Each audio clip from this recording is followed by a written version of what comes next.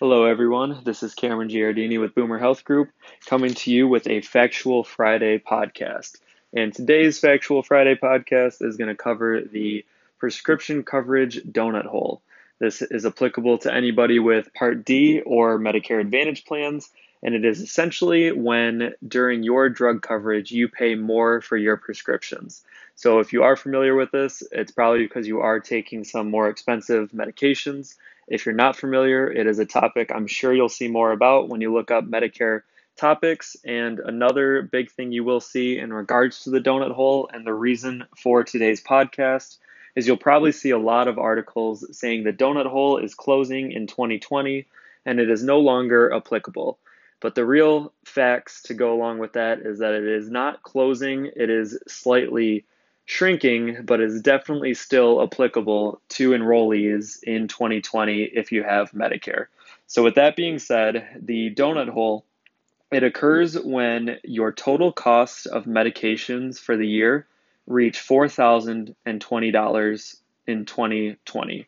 So again, that is with your deductible, what you pay at the pharmacy. If you have a $10 copay for a medication, but the medication actually costs $100 and the insurance company is paying 90 of that, the full $100 is going to count towards the out of pocket for the drugs. So when your total out of pocket cost reaches $4,020 for the year, you enter what is known as the coverage gap, or more commonly referred to, the donut hole.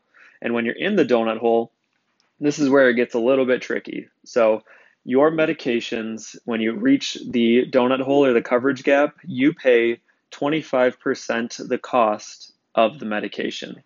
So if you have a $1,000 medication, you are now paying $250 for that medication in the donut hole. And this 25% is why a lot of people say that the donut hole is closing, because in the initial coverage portion of Part D or your drug coverage, you also pay up to 25%.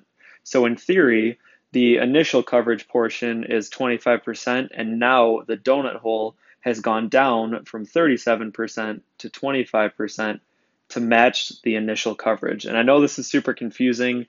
The real moral of the story for this podcast is going to be the donut hole is not closing. It is not being eliminated for 2020. So I'll try to hammer in some details that really make that clear. But again, when you're in the initial coverage portion of your drug coverage, you pay up to 25%. And when you're in the donut hole in 2020, you will now be paying 25% as well. So that's where the misconception comes in. But I'll give you an example as to how the donut hole will still impact you if you have high cost medications in 2020.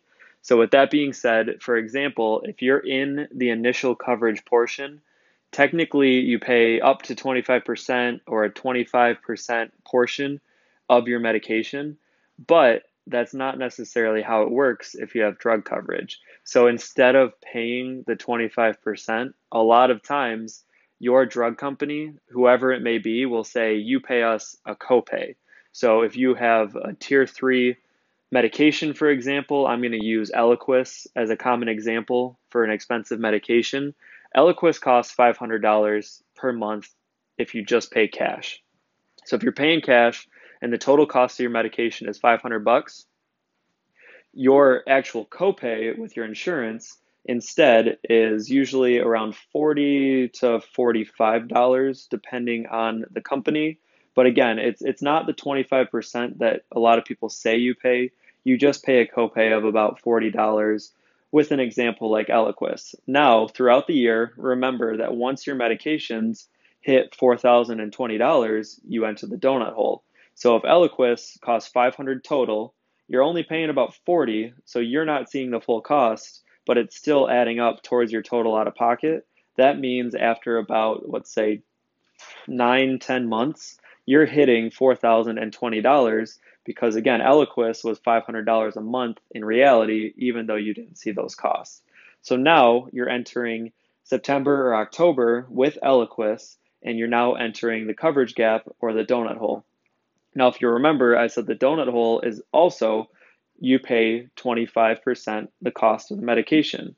Now, the difference is that you pay 25%. It's not a copay that the insurance company determines, it's actually 25%. So that Eliquis that was costing you about a $40 copay now will cost you 25% of the $500.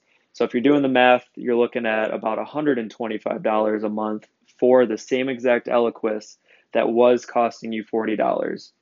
Now, I don't know about you, but going from $40 to $120 does not feel like the donut hole is closed or gone. So just because the initial coverage is technically 25% doesn't mean you're going to pay 25% in the beginning.